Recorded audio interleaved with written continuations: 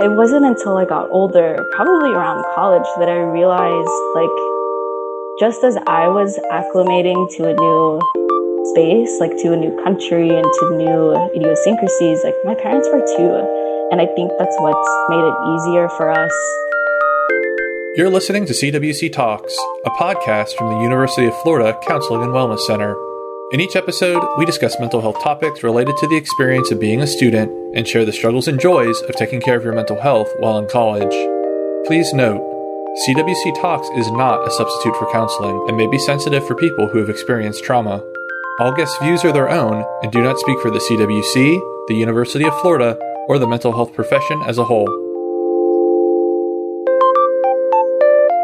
Welcome to the show. This is Chelsea and Olivia here with B today, talking about Filipino American, Asian American interactions with mental health. And B, could you start off the show by just introducing yourself and talking a little bit about why you're here today? Yeah, sure. So my name is B Villanueva, and I was actually a student at the University of Florida. I majored in computer science at the College of Engineering, and I'm officially graduated. So today I'm based in, I'm based in Washington State, and I'm working over here. And and how I ended up getting connected to this podcast, I actually took a class with Dr. Emmy Len, I believe is how you pronounce her name. And I took her multicultural mindfulness class when I was in like my last semester at UF, and it was a fantastic course. And one of like my final projects there was related to what it was like to be Asian American. And she ended up reaching out to me and wanted to see if I'd be interested in doing a podcast. And that's why I'm here. That's great. We're so happy to have you here. Yeah, excited to be here as well. I feel really honored to like be here. It's exciting. I was wondering if you could kind of start off talking a little bit about when you first kind of started identifying or becoming aware of your cultural identity. So like maybe the first time you even thought of yourself as Filipino or Filipino American, or if you have any like early memories of that. Ooh, that's a really good question.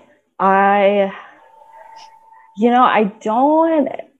think I was aware of it always from the beginning. Like I knew that my identity was Filipino, but I don't think like the American part really came into it until I immigrated. So kind of a little context and background. I was born in the Philippines, and then I immigrated with my parents when I was like 3 years old. So I was very, very young. We moved to Florida.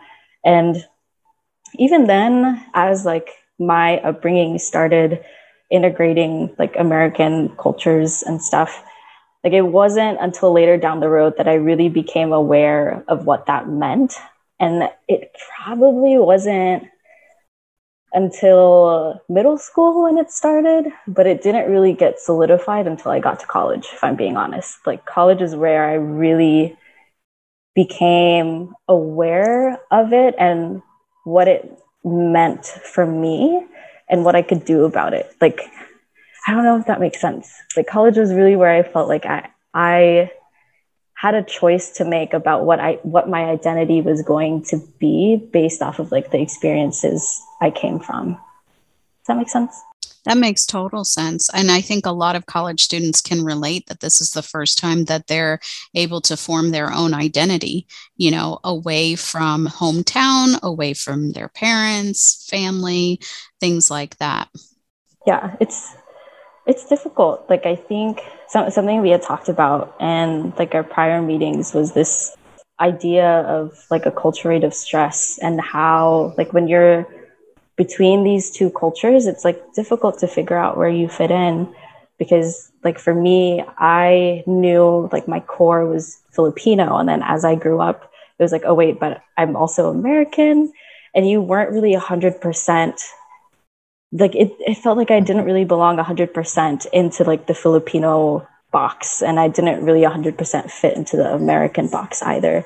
So it was this weird like hyphenation of like, I'm Filipino, I'm American, I'm not one or the other, I'm kind of both. And so figuring out what that meant to me was definitely a process, and I didn't really get a chance to find my voice until college. So for anyone feeling that out there in the world, I definitely relate. So what does it mean to you? Ooh, to be Filipino American? Mm-hmm. It means that it is a constant balance for sure. Like even as I'm considered like quote unquote, I'm doing air quotes right now, like quote unquote an adult now, I feel like there's still new things that I'm learning every single day. And as I learn new things, like I have to kind of decide what that means to me. I'm curious if you could talk more about like what kinds of things in college, what about college helped you to find your voice more or feel more confident in how you identify? Yeah, that's a good question. I think first and foremost, like there was a student club for Filipino Americans. I think it was like Filipino Student Association. And so it was the first time where I had experienced like a whole club dedicated to one of my cultures that I identified with. So it was crazy. And it was really nice because that's when all of a sudden I didn't feel like a minority. Like that part of myself was front and center, and it was celebrated by other people that identified that same way. So I think that's when it became more prevalent to me that it was something I could make a bigger part of who I was. Like I think I function a lot on the idea that we're not just one identity, we're multiple, as we've seen so far in this conversation. Mm-hmm. And you can kind of decide which parts or which identities are front and center. And so I think that was a pivotal moment for me, because I was like, oh, like I really want to invest more in what it means to be a Filipino. And then I think also in college, for me, it was like, you like fly the bird nest analogy, like you flew from the nest. Like that was like the first part of my life where I really felt like I had more of an independence. And yeah, like I was just given a space to figure out what that voice was. Whereas in the past, I think growing up so close to my family, like that's a really big part of Filipino and Filipino American culture, is like your best friend is like your sibling or like your cousin or your parents. Like I was very close with my family, so I didn't have that space to really figure out who I was separate from them.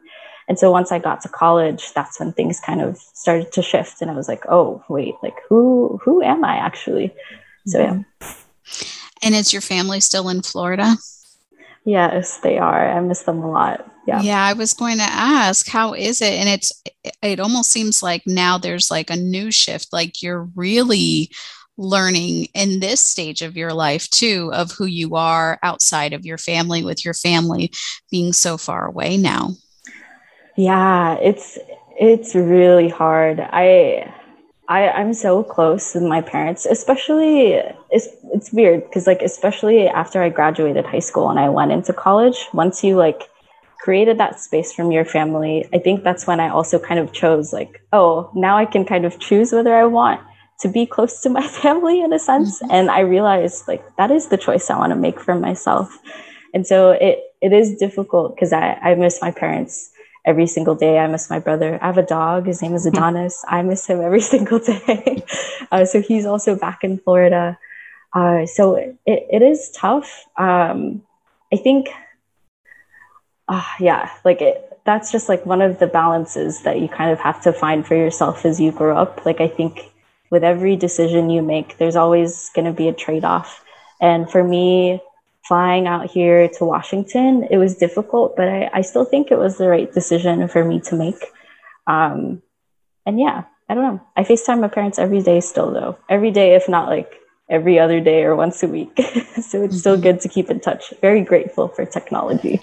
Yeah, for sure. Yeah, I'm wondering if you could talk a little bit more too about how your family has how your relationship with your family has, shifted as you've gone to college and even kind of embraced this Filipino American identity, and if other members of your family identify that way, or if they primarily still identify as Filipino, or if that's a conversation you've had with them. Yeah, that's a really big question. There are. I asked like 3 questions at least. All good. I'll try. Hopefully I can remember what they were. So I think the first one is you're asking whether other members of my family identified the same way. And what's interesting is I'm realizing we don't really have that conversation. Like, I think the conversation of identities, whether it's like race or your nationality or other things, like that doesn't really come up as often, at least in my family gatherings. And I don't know actually what my parents would say if I asked them. I'm kind of curious. Like, I want to reach out to them now and be like, what do you identify as? So that's a good question. I definitely think Filipino is a part of it. It's just a matter of whether they would say they're just Filipino or Filipino American, or who knows, maybe my parents now identify as American, and that would be a really interesting conversation to have. Something else you asked, I think, was like, what is it like having conversations with them about being who I am, like about being raised as Filipino American? Like, we haven't had the conversation of like, what do you identify as? But we have had pretty difficult conversations about what it's like being raised. Like, for me, being raised as Filipino American, because I remember like being in middle school and being really frustrated sometimes with things like noticing how my other friends would like hang out all the time after school. Whereas like for me, our culture is like, you don't typically really hang out with people, like people that aren't in your family. You just like hang out with your cousins, and those would be your best friends, which again, totally not a bad thing. But I remember being very frustrated with it as a little kid, because I was like, that's not fair. Like, Susie gets to hang out with like her friends. Why can't I hang out with mine? And it wasn't until I got older, probably around college, that I realized, like, just as I was acclimating to a new space, like to a new country and to new idiosyncrasies, like my parents were too. And I think that's what's made it easier for us as I grow up and like kind of gain more perspective about the world, is I realized that just as much as I'm an immigrant, my parents are immigrating too, just as much as I'm trying to figure out what it means to be a child in America. My parents are trying to figure out what it means to be a parent.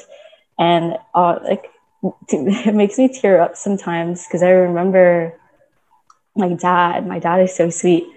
It was like the day or like a week before I was going to move to Washington. And we were at the dinner table and he asked me, he was like, hey, like, are you sure you want to do this? Are you scared? And my initial reaction was like, of course I can do it. Like, what? I got this. Like, you think I can't do this? And then I took a second. It was like, okay, take a step back, think about what he's asking. And I realized my dad, and we talked about this later on, I realized my dad was asking that because he had that same decision when he was thinking about leaving the Philippines to come to the United States. And I think about that decision now and how like he spent like 20 plus years in the Philippines, like completely different culture. Like, there's such a you said so much like insightful things during that, and I'm just like thinking about how that kind of part of growing up is like realizing your parents are human and like seeing the humanness in them, and you know how they have struggled. And and it sounds like that's really, from what you've been saying, it sounds like that's really helped you to empathize with them more and like understand them more. Yeah, for sure. I think the more I get them to share about their past lives and what they're going through, the easier it also is to share for me. And sometimes it's a back and forth. Sometimes they're kind of hesitant to share because sometimes that's not really something that you'll do in like Filipino culture. You don't really talk about feelings, I would say, too much. But I don't know, like I think I noticed early on growing up that when I share more about myself, then they'll share more. And it's just like a good way to talk between us. So yeah, it's definitely a reason why we're still close to this day. Can you, so, you said like, you don't always, it's not always comfortable sharing about feelings, or it hasn't been like, I'm just wondering generally if you could talk more about like how mental health in general is like talked about, or perceptions about it, in like Filipino or Filipino American culture, or in your family. Yeah, that's a good question. So, oh, man, it's interesting because I remember growing up, maybe it was like early high school, and I was feeling really, really sad. And I was going through some things at the time, and I like went to my mom. My mom denies the story. So I don't know, maybe it was in a dream. I think it was real, but she denies it still. So I just let her have that. But I think it's real. But I like went up to her in the kitchen and was like, Mom, I think I want to go to a therapist. And she was like, no. That's like what America made up. Like, you don't actually need that. You just need to like pray. And religion is a really big part of being Filipino as well, at least where I grew up. I'm also very cognizant of how I don't want to speak for like all Filipino and Filipino American experiences. But at least like where I'm coming from, like religion, being Catholic was a really big part. And so she was very much on that and was like, oh, just like pray about it, pray the rosary daily, you'll be fine. And ever since then, I kind of let it rest and was like, okay, like I guess I'll just lean on religion and pray and it'll be okay. And it was, I think like my mom came from a different time. And again, it's kind of just empathizing with where my parents are, with where I am as well, and making a decision from there. And I ended up like leaning on religion and almost rejecting therapy, like the idea of therapy. It would come up in my life every now and then, like a couple of friends would recommend it. And I remember I would like respond to those friends and be like, no, like it's not for me. I don't think I should do it. And it wasn't until recently where I had like moved to Washington and some things had come up, and I was like, I just woke up one day and was like, I want to try out therapy and see what happens and make that decision for myself. And it ended up being a really great decision. I had like my first therapy session and I felt so relieved after, like it was a weight off of my shoulders. And I think with my journey through all of this is just recognizing that one, it's difficult when your parents have a different belief, especially when you're young. Like it's hard to almost like fight back on that, because when you fight back, then it's kind of like, oh, why are you talking back to me? So you have to pick your battles when you're young. But then as I grew up and developed my voice, I was like, no, like my mom has these beliefs and that's okay. I want to see and form my beliefs for myself now. I think I'm ready for that. And so recognizing that you have your own journey, your own pace and time, like that's okay. And yeah, it worked out well for me, and I'm really, really grateful. And to kind of, I guess, tie a bow on the story, I ended up talking to my mom recently about it, and I was so nervous because I was like, oh, what if she like talks down about the experience? It's going to hurt so much. But I felt like it was important to tell her. And we were again in the kitchen, very symbolic. And I was like, Mom, I'm going to therapy. And she was like, wait, what? Like physical therapy? And I'm like, no. like therapy, where I talk about my feelings and stuff. And she was like, oh, is it helping you? Is something wrong with you? And I was like, oh, like she's viewing this as like a medical doctor. Like she's expecting they diagnose me with something and then give me medicine. And I kind of had to sit down and explain to her, like, no, it's a little different actually. Like I think, and correct me if I'm wrong, like I think how it works is if they do find something that requires a diagnosis or medication, then they'll move forward with that path. But sometimes you just need someone to talk things through and help you change like your mindset or ways that you had been almost like programmed to think, and finding healthier avenues for it. And after I had that conversation, it was really rewarding. Like my mom was very supportive and was like, you know, I still deny that happened in the past. And I was like, okay, mom, whatever. But like, she was really glad. She was like, I'm so glad that you feel better now. And that's what's important, is that you're happy. Yeah. It's beautiful. And I can imagine like it must have been so hard, you know, when you talk about having a foot in both cultures, like one foot is in the Filipino culture and one foot is in the American culture. Mm-hmm. And, you know, you're like, okay, I want to go to therapy. And mom is like, no, that's what Americans do. And you're kind of like, but I'm both, you know, I'm Filipino and I'm American. So can I still go?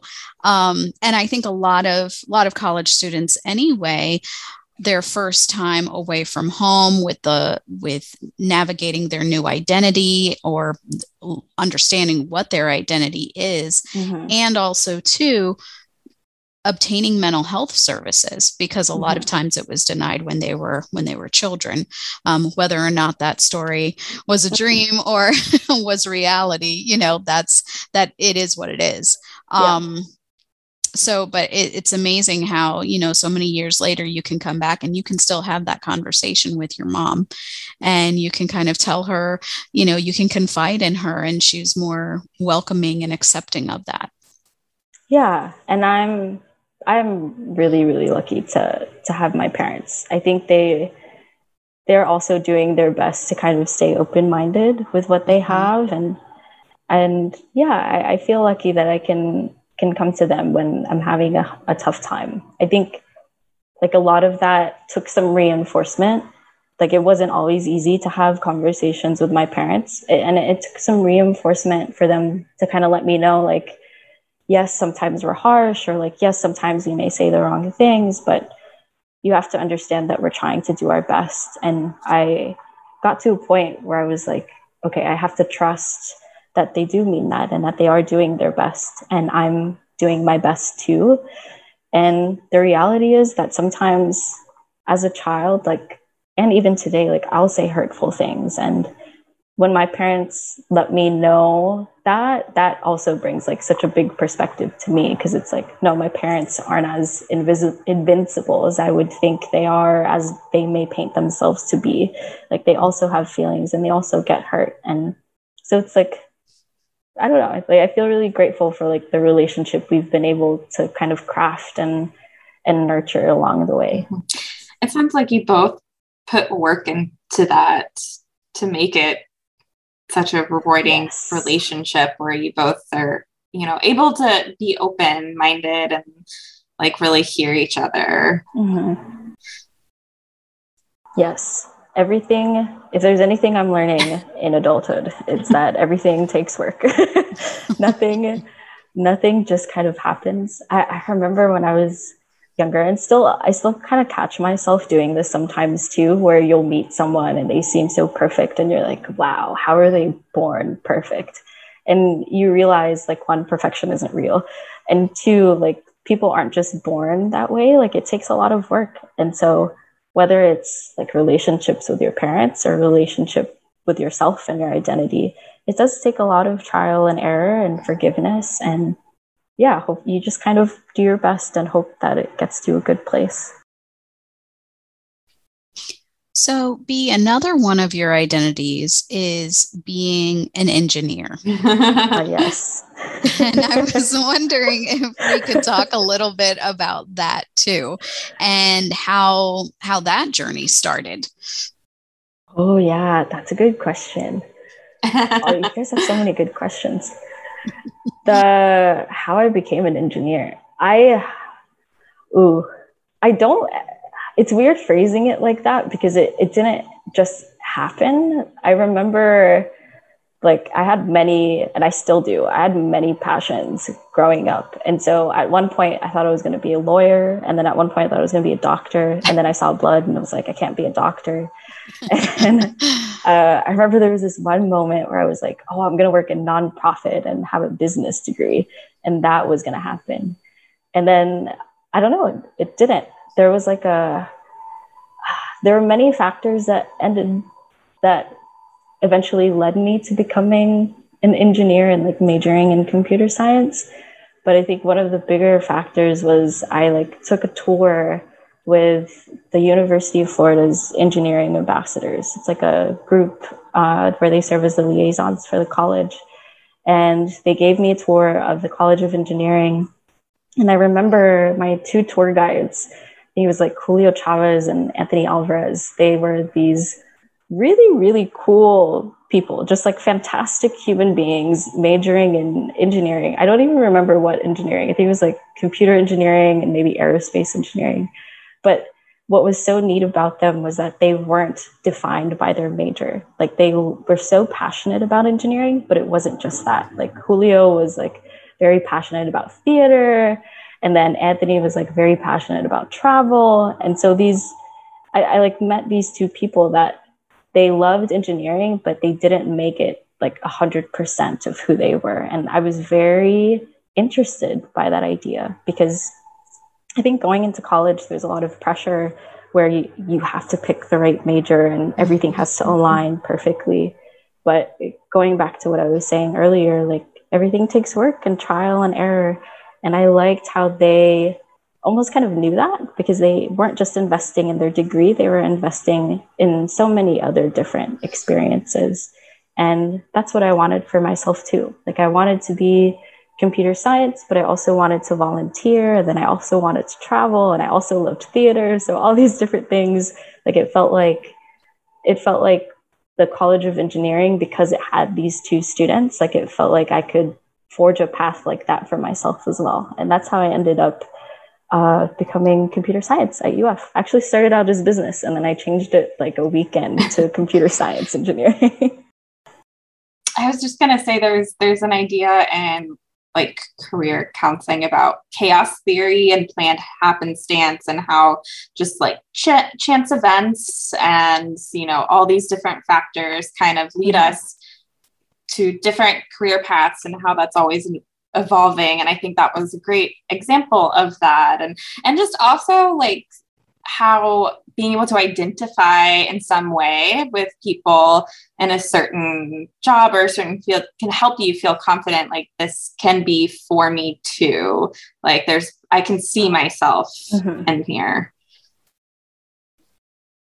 Yeah, I think that's so powerful. Like that's like a piece of advice I give my little brother all the time, actually, which is like find mentors, people that you admire, that you aspire to be like, because when you surround yourself with people you want to be like, that kind of increases your chances of being able to forge a path towards the same path that they have. And so I've been very fortunate to have people in my life that I look up to who just continue to stay in touch with me. Like it doesn't need to be like 30 minutes every week or like an hour every 2 weeks. Like I just touch base with them sometimes. And when I have a really big decision on my hands, I'll like reach out and text them or call them and be like, hey, like I'm not sure what to pick. And I've found that those people are my greatest advisors. And I think my parents are definitely some of them. And then actually some of my teachers from like high school have been some of my greatest advisors as well. How has it been for you as a woman or like Filipino American in the field of engineering so far? Ooh, good question. Give me 1 second.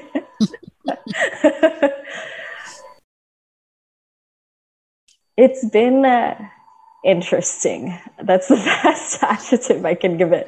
I think in my classes in college, I mean, you kind of immediately notice like who is like the majority in the group. And I was like definitely always the minority, but I want to say it's getting better. Like every year, it would always seem like there were more women or more people of color in the classrooms, which was nice. I remember taking like a training with someone, and they referred to it as like not diversity of what you can see, but like diversity of thought and how important that is, and being able to craft new ideas and learn from each other.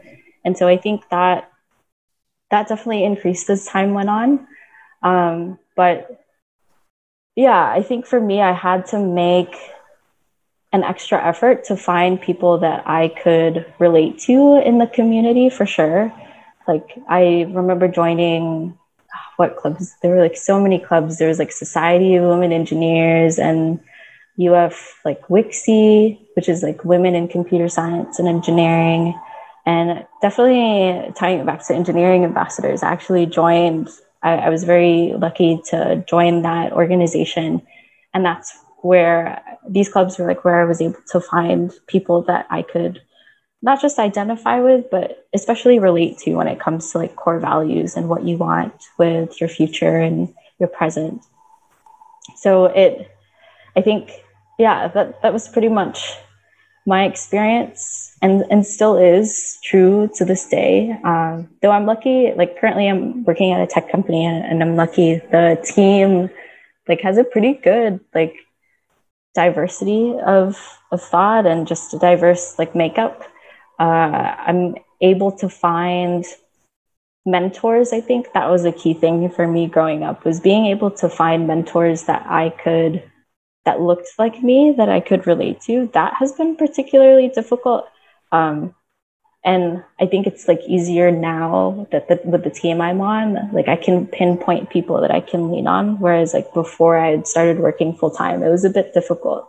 But I still was able to find mentors that shared core values. And I think at the end of the day, that is kind of what is the most important. But still finding people that you feel like you are represented in, that's been pretty difficult.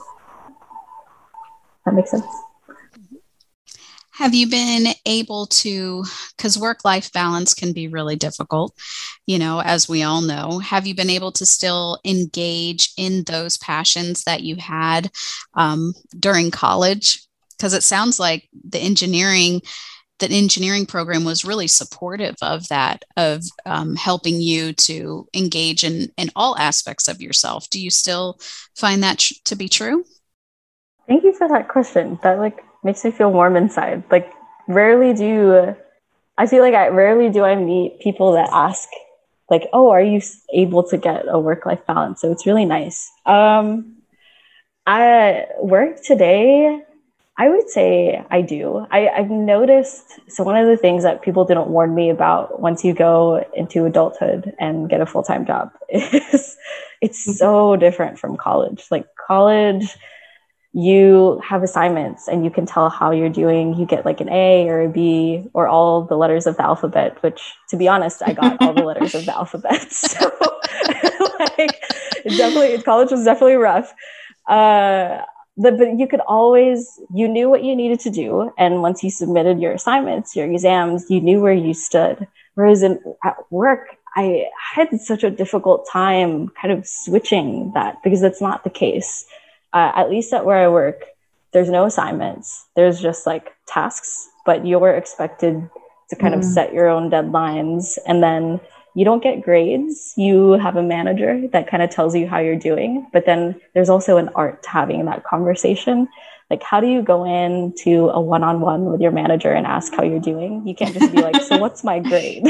You have to like, there's a way that you go into these conversations to really pinpoint, okay, like, where am I doing well? What can I improve? Or what are my areas of opportunity? So that was a definite learning curve that I had to surmount. And that's like, that could be a whole entire podcast. But I think that was really difficult and affected my work-life balance, because in the first few months, and this was also during pandemic, I actually started working like February, I think 24th was my start date.